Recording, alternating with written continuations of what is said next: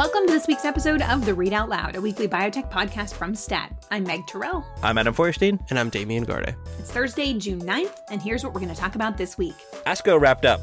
We've got a recap of the biggest news from the world's largest cancer research conference.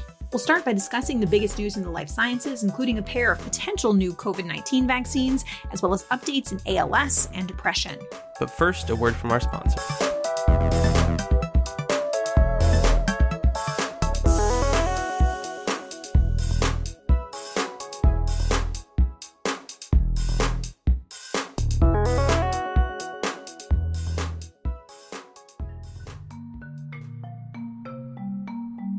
Hi, I'm Angus McCauley from STAT, and I'm here with Charles Fuchs, Head of Oncology Product Development at Genentech. Charlie, I know the role of inclusivity is widely discussed within biotech, but why is it so critical, especially for cancer treatment? Well, Angus, at Genentech, we believe that inclusivity is essential. We ask ourselves every step of the way, how can our clinical trials reflect real-world disease demographics, and how can we gather data that are more representative of the patient populations we treat to create a future where every person with cancer receives medicines that are right for them? We're asking these questions to deliver on the promise of personalized care and to optimize treatment outcomes for all cancer patients. Join us in asking these bigger questions at gene.com/ask bigger questions. That's GENE.com/ask bigger questions. So, my friends, I just got back from Chicago, so I've been kind of oblivious to everything else that is going on. Meg, you were covering another FDA advisory panel for a vaccine for COVID. What happened? Yes, we are in the month of many FDA advisory panels and CDC advisory panels for COVID vaccines, the first of which focused on Novavax's vaccine. This is a primary two-dose series for adults. This is the first one that is a protein-based vaccine with an adjuvant, so a sort of more tried-and-true technology. And it got a positive vote, 21-0, with just one abstention in favor of recommending it receive emergency use authorization. And this despite, some issues along the way. I mean, clearly, this was very delayed compared with the clearance of the Moderna and the Pfizer vaccines and the J&J vaccine. They completed their trial last year before Omicron emerged, so they don't have any efficacy data against Omicron. They do have some, immunogenicity data. So that was kind of interesting. One of the advisors called it the elephant in the room. But at the same time, they said, this application essentially looks identical or very, very similar to the original Pfizer and Moderna applications. And if we're applying the same standard, then we should vote in favor of this one as well. Of course, everybody's probably heard the discussion that perhaps there are some people out there, there are 27 million unvaccinated American adults right now, according to the CDC.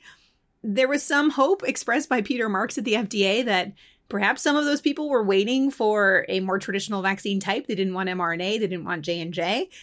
I think a lot of the advisory committee members expressed skepticism that this was actually going to sway a significant number of people into getting vaccinated.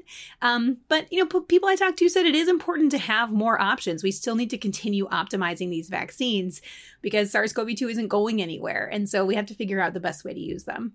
Yeah, I thought it was interesting, this concept of these protein vaccine fans who were just waiting in the wings for their preferred technology to become available. But to the credit of the Washington Post, they had a story earlier this week where they found a few of these people who, to your point, the concept of messenger RNA and newfangled science in general made them a little skittish. And so they were looking forward specifically to the Novavax vaccine. But the opposite of a silver lining to that is that a lot of them, or at least people that the Post spoke to, were hoping that the Novavax vaccine wouldn't have the rare but actual risk of heart inflammation that we've seen with messenger RNA vaccines. But as you know from the briefing documents and from the discussion with the FDA, there are rare cases of myocarditis, as it's called, in the Novavax trial. I know the company has disputed the FDA's characterization there, but in that Post story, which I recommend people read, there were a few people kind of expressing or lamenting the fact basically that this vaccine that they were apparently holding out for is perhaps not exactly as they had hoped it would be. When I envision these people in my heads, they all have AOL.com email addresses. Yeah, I think, the myocarditis discussion was actually one of the more interesting facets of the day. I personally always sort of perk up when Paul Offit chimes in. He's the vaccine scientist from the Children's Hospital of Philadelphia, who's a member of the FDA's advisory committee. He just has a really good way of sort of crystallizing a lot of the conversations. And one of his only sort of comments throughout the entire day was not about the Novavax vaccine itself, but about whether there is something about this virus and the way the vaccines target it that will cause this rare risk of myocarditis for many of the vaccines. And so he sort of spurred this discussion of has the CDC seen this in databases either with the J&J vaccine or overseas with the AstraZeneca vaccine? It didn't sound like they were hearing about it there. There are other vaccines, rolled out around the world. It seems really important to understand how big of a risk myocarditis would be with this initial crop of vaccines and if there are ways of improving them so that this rare risk can be diminished. So, Damien, as we mentioned, the Novavax vaccine, so the data that's sort of missing from this is any efficacy data against the Omicron variant. But we did get some Omicron variant data from Moderna this week, right? That's right, yeah. So Moderna has developed what they call a bivalent vaccine, which is to say it's mRNA, and part of it encodes for the spike protein of the original SARS-CoV-2, and another encodes for the spike protein of Omicron. And the company ran a trial enrolling, I think, upwards of 400 people to determine that its bivalent vaccine, the combo vaccine, had a significantly stronger effect on antibodies, basically people generating antibodies against the virus, which is good. Everyone's happy about that. They intend to file it with the FDA, and it's widely expected to get an emergency use authorization of its own in time. So I think the question on a lot of people's minds is, what does this mean practically? So I think Moderna's intention is to substitute the bivalent vaccine for the old-fashioned version in a lot of the orders that it already has filed with governments around the world once it's authorized. And I think the company is looking at it to be sort of the tip of the spear of their push to get people to get more boosters before next winter when there could be another surge. But it kind of underlines all the same questions that we've discussed and that have been commonly discussed for the past year, which is that it's still unclear just how much demand there will be, both from regular people choosing to get boosted for what might be a fourth time for some people, and furthermore from governments around the world who will be ordering these vaccines, because we've seen the demand tailing off, seems like relatively dramatically, for the companies that had the originator vaccines for COVID-19. Hey, Meg, does this vaccine, the new Moderna one, does it cover like the most current sub-variants of Omicron, the ones that are kind of causing a lot of this recent wave of infection? Do they have data on that? So that is the key question. As much as Novavax was sort of, criticized for not having efficacy data on Omicron at all, Moderna doesn't have immunogenicity data, or at least didn't report any this week, on the currently circulating subvariants of Omicron. So the version of the spike, that is the second part of the vaccine, is the original Omicron. And so now we, of course, know we've gone through BA2. We're on BA2.12.1 here in the US as the dominant strain now.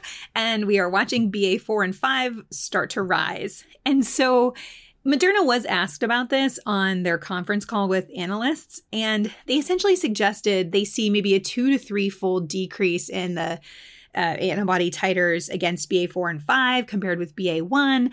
They said the level of antibodies that they saw against BA1 should still leave them in a comfortable position.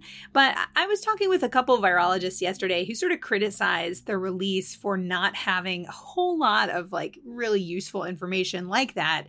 The fact that, the currently circulating variants and the ones that many people expect could come to dominance, BA4 and 5, within the next few months, we still don't know what the numbers are from this vaccine against those. We're also waiting for Pfizer's data, so we'll see if Pfizer presents those, but they are also testing a bivalent protecting against Omicron and the original, as well as Omicron alone and the original alone. And they're also looking at higher doses of boosters as well. All of this ahead of the last FDA advisory committee meeting this month on June 28th, when they're set to discuss how to update the vaccines for the fall. We should note in between, of course, we get a lot of discussion of kids' vaccines. That's all next week. So I really appreciate you guys keeping up to date on all this stuff because, like I said, I was gone and didn't know any of this. Let's switch gears to a depression drug that had a clinical trial readout this week. Damien, you've been covering this company, Praxis. What happened? It failed. That's the headline. Okay. I know, right. Well, we can move on now. Well, what was interesting heading into this data readout, so Praxis is a smallish company that went public a couple years ago and was developing this depression drug, which was similar in terms of target as the Sage Therapeutic depression drug that I know we've spoken about on this podcast, which has succeeded in clinical trials, but left a window open in terms of the effect size and some of the side effects that it led to. And Praxis, for lots of good and interesting and viable scientific reasons, believed that its drug might be more effective and have fewer side effects. The answer we got on Monday is that no, it did not, and no, it was not. The company didn't release details other than saying that the drug failed on its primary and secondary endpoints, which related to reducing the symptoms of depression for people with major depressive disorder compared with placebo. But the whole thing underlines how maddening and frustrating not only neuroscience can be, but specifically the quest to find new treatments for depression. Until fairly recently, there had not been a new approved mechanism to treat depression in a number of decades. And even, more recently approved medicines leave a lot to be desired. And it's just a space that, for any of us who've kind of delved into the drug development there, is just marked by complication stacked on complication, both scientifically, but then also practically with clinical trials, because dealing with the placebo effect has derailed countless programs just in my short memory. I was going to ask you, Damien, did they mention anything about how the placebo arm and that stuff, just because that is the thing that always trips up a lot of these, depression studies, is you get a profound placebo effect that, the drug sort of works the way it's supposed to work, but then the placebo arm or the control arm works just so much better than expected, and the study fails. Yeah, so Praxis did not disclose the details of, placebo performance versus the drug, other than to say that the drug did not succeed. But one thing the company was proud of was its approach in designing this trial, such that patients who were screened to enter it actually took the, depression symptom questionnaire 3 times, administered by 3 different practitioners, and who had no knowledge of their prior scores, and then anyone whose scores deviated more than 20% could not enroll in the study. And the idea was that this would normalize it such that you got the right patient population, which is to say people who really did have major depressive disorder, and thus theoretically you could, remove some of the unpredictability of the placebo response. And obviously in this case, that didn't work. We also had some news in the last week on Amylyx, which is a company we spent a lot of time talking about, and their ALS drug and sort of their journey through the FDA. Adam, what's the latest? Yeah, journey is a good word here. Maybe delayed journey is what we should say. Yeah, so late last week, they announced an extension of the FDA review by another 3 months. The FDA had requested some additional clinical data from Amylyx. Amylyx sent them the data, and then the FDA asked for some more time to review it.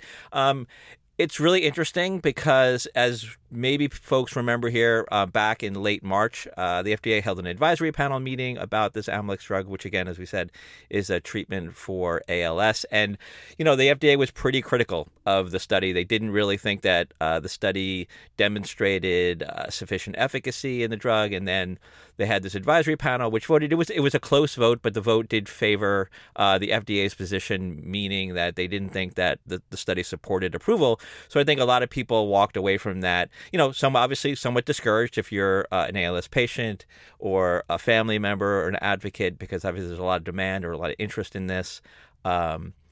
But, I think the feeling walking away in March was that the FDA was not going to approve the drug based on the study. So here we have this news last week where the FDA at least, it's one of those things where like the FDA didn't say no.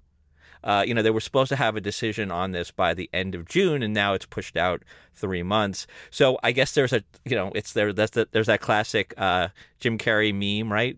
There's a chance. There's a chance here for an FDA approval. I don't think we really have any way of knowing 100% what might happen in 3 months, but at least they did not say no at this point.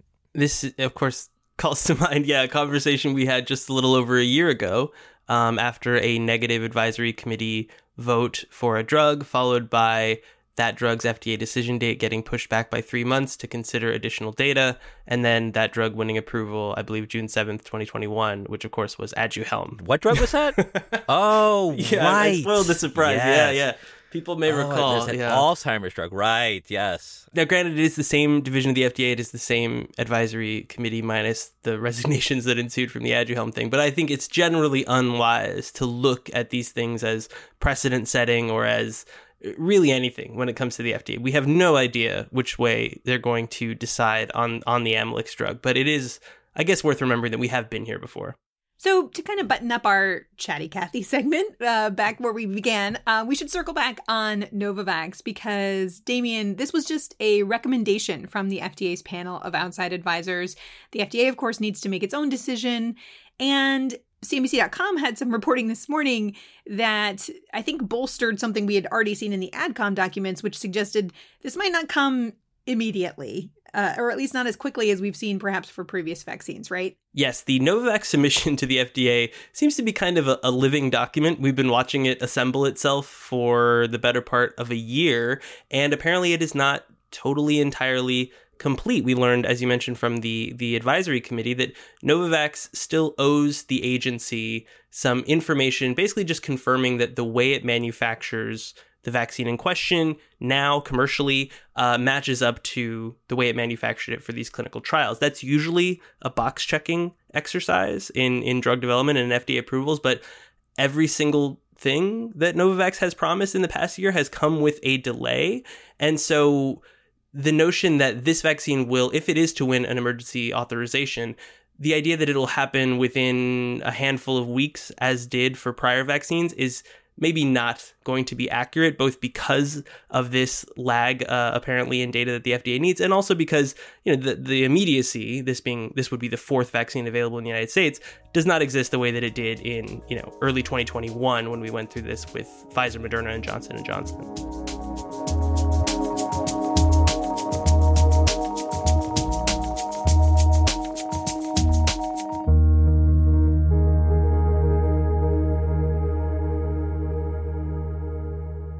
Last weekend, thousands of cancer researchers, biotech analysts and investors, doctors, and journalists descended on Chicago for the first time in 2 years since the pandemic began for the annual American Society of Clinical Oncology Conference, the world's largest conference on cancer research.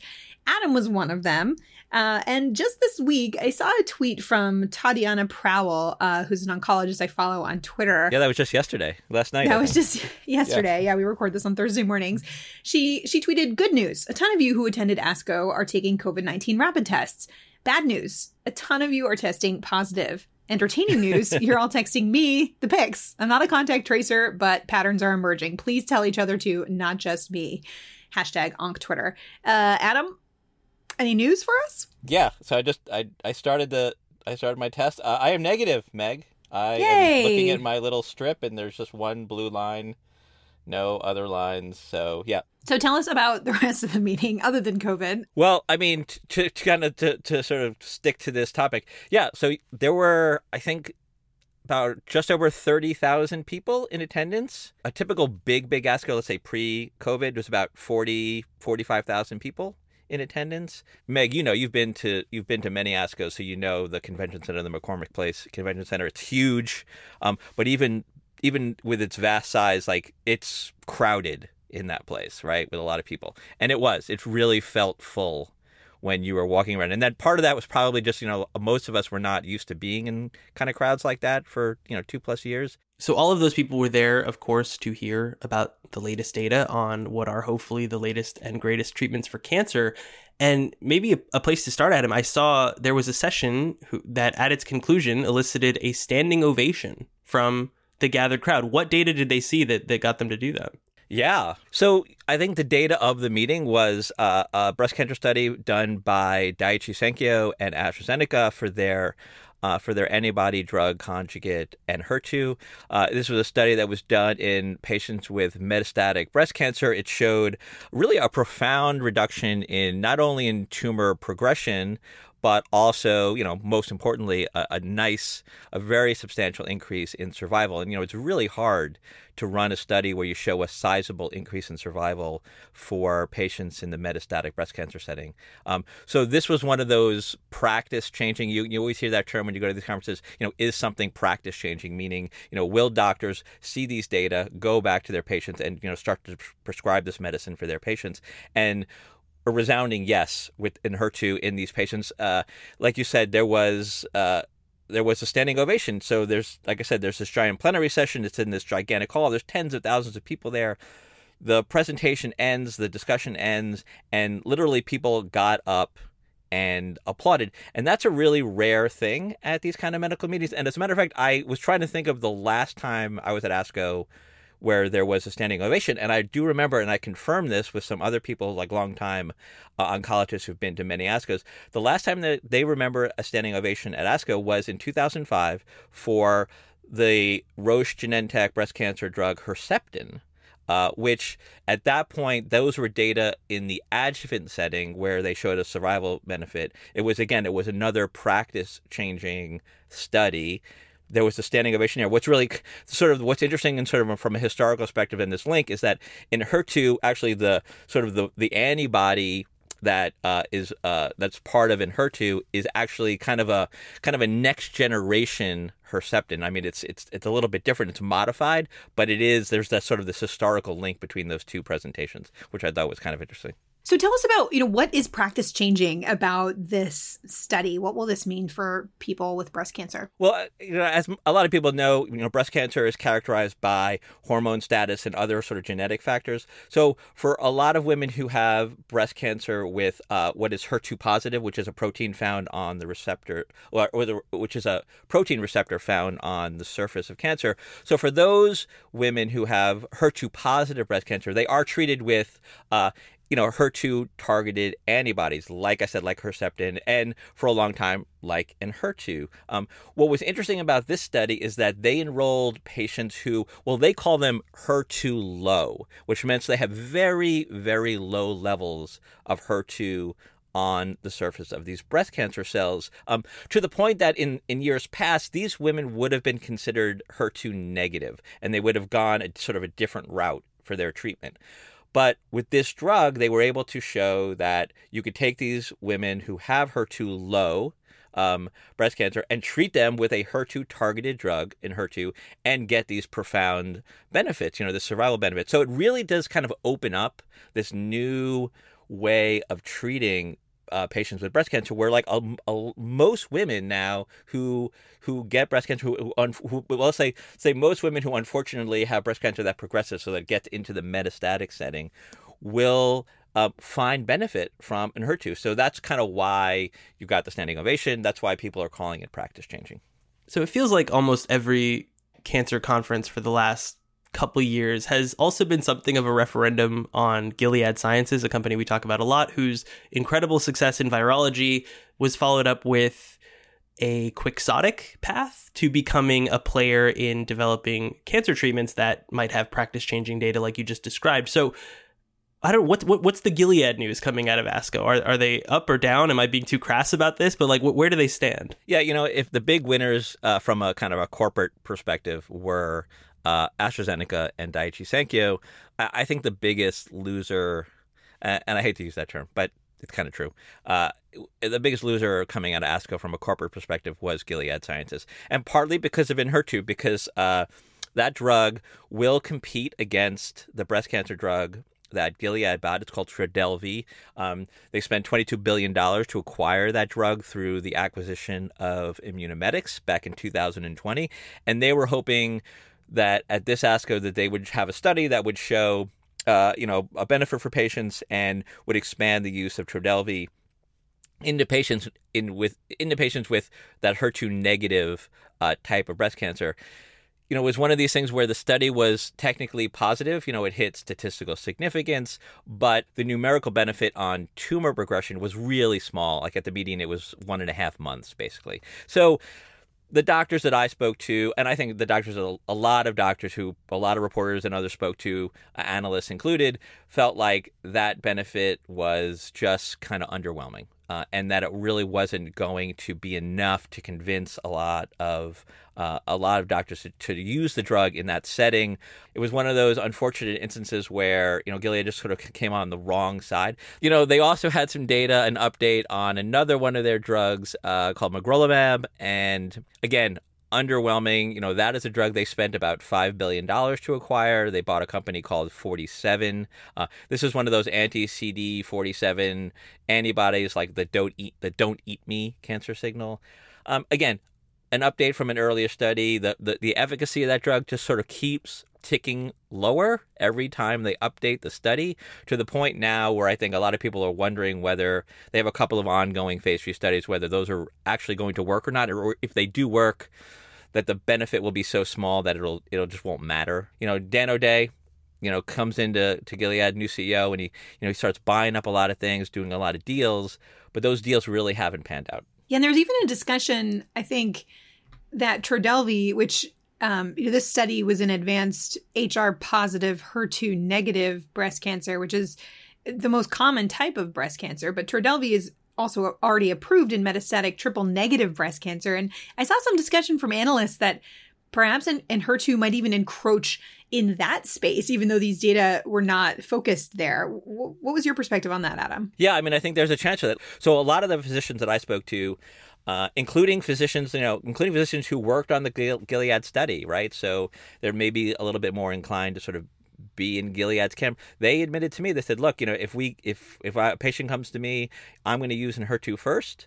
And if a patient relapses after that, if the tumors grow again, then I may reach for Trodelvy. But it's definitely sort of in the number 2 slot, whereas in HER2 is going to get most of the use. There's also a study that got a lot of attention. It was a very small study, but another really seemingly great piece of news. A study in rectal cancer that found GlaxoSmithKline's anti-PD-1 antibody helped 18 out of 18 patients in this trial in a setting where they didn't really expect to see such benefit, right, Adam? Yeah, it was a study that got a lot of press. I mean, I know the Times wrote a story about it. We wrote a story about it.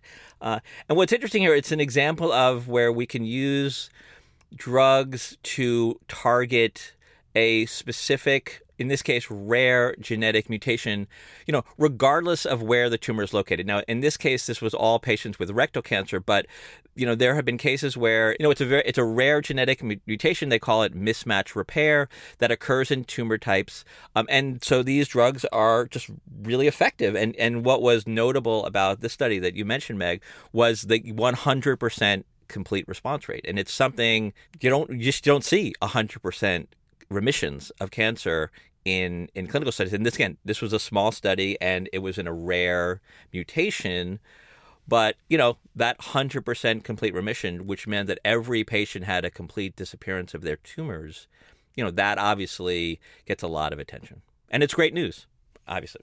So finally, among all of the many oncology and oncology adjacent people convening in Chicago was one whose words tend to carry a lot of weight. That's Richard Pazder, who is the head of oncology drug reviewing at the FDA. And Adam, I know you spoke. How's Rick doing? Rick's doing great. So Rick Pazder was one of the guests at a STAT event we had on Friday night in Chicago. We had him talking to, actually he spoke to Matt Herper, our colleague, in a one-on-one conversation. And, like you said, anytime Rick Pazder speaks in public, people want to know what he says, since he's the top cancer drug regulator at the FDA.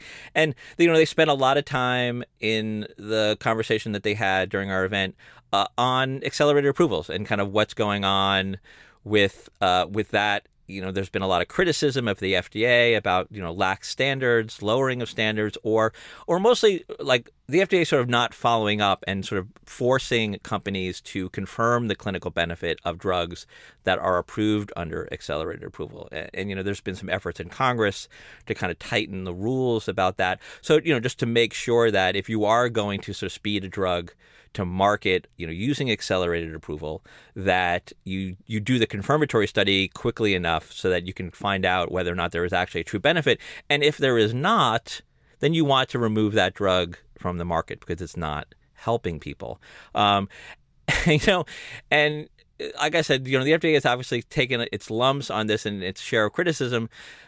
Maybe most noteworthy was Rick sort of just rejected that the FDA has any real responsibility here. He sort of he placed a lot of the blame on the drug makers and the drug industry for the way that they design the studies in the first place.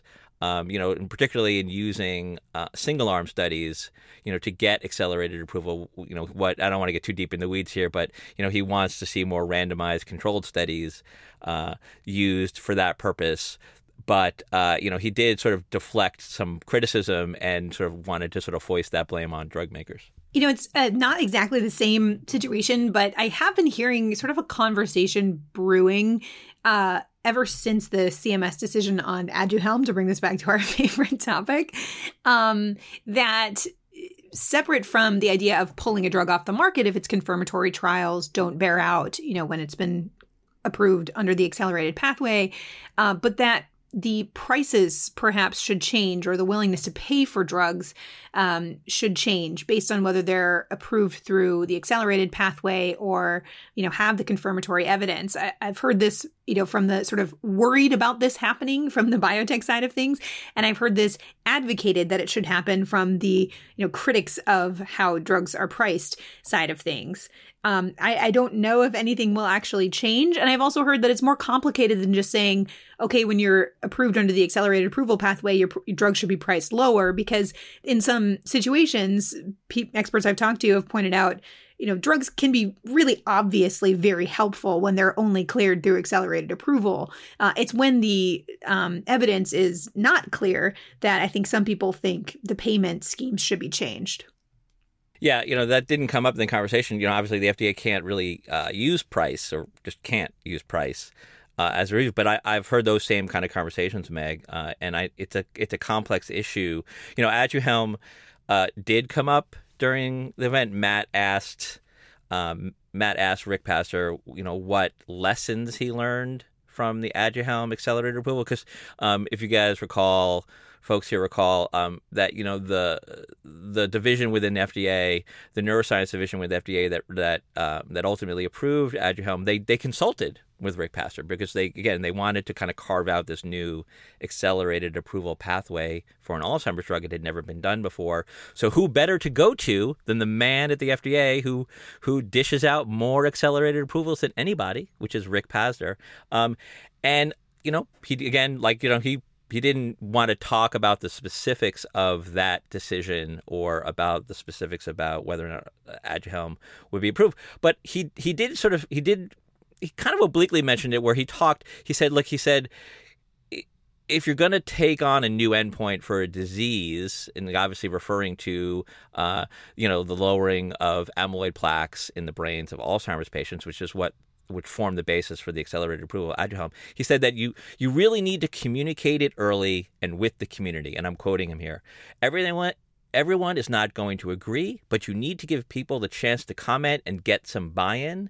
And that should be done outside of an application, because once you start with an application, a lot of other issues come into play, end quote. So, I think what he was referring to there was this kind of idea that the FDA sort of sprung the accelerated approval of Aduhelm upon the world without a lot of advanced warning, commentary. There was no ability to kind of people to debate about this. And I guess that's one of the lessons that Rick Pastor learned from this, is that you need to kind of warn people and give people a chance to think about these things in advance.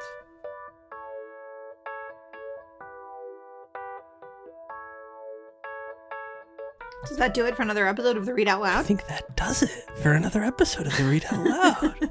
I think that does it for another episode of the Read Out Loud. Well, I'll say it again. That does it for another episode of the Read Out Loud. Thank you to Teresa Gaffney for producing this week's episode. Our senior producers are Hyacinth Empanato and Alyssa Ambrose. Our executive producer is Rick Burke. And our theme music is by Brian Joel. We'd love to hear from you. Tell us what you like about this week's episode, what you didn't like, and your takeaways from ASCO. You can do all of that by sending us an email at readoutloud@statnews.com. And if you like what we do, leave a review or a rating on Apple Podcasts or whichever platform you use to get your podcasts. See you next week.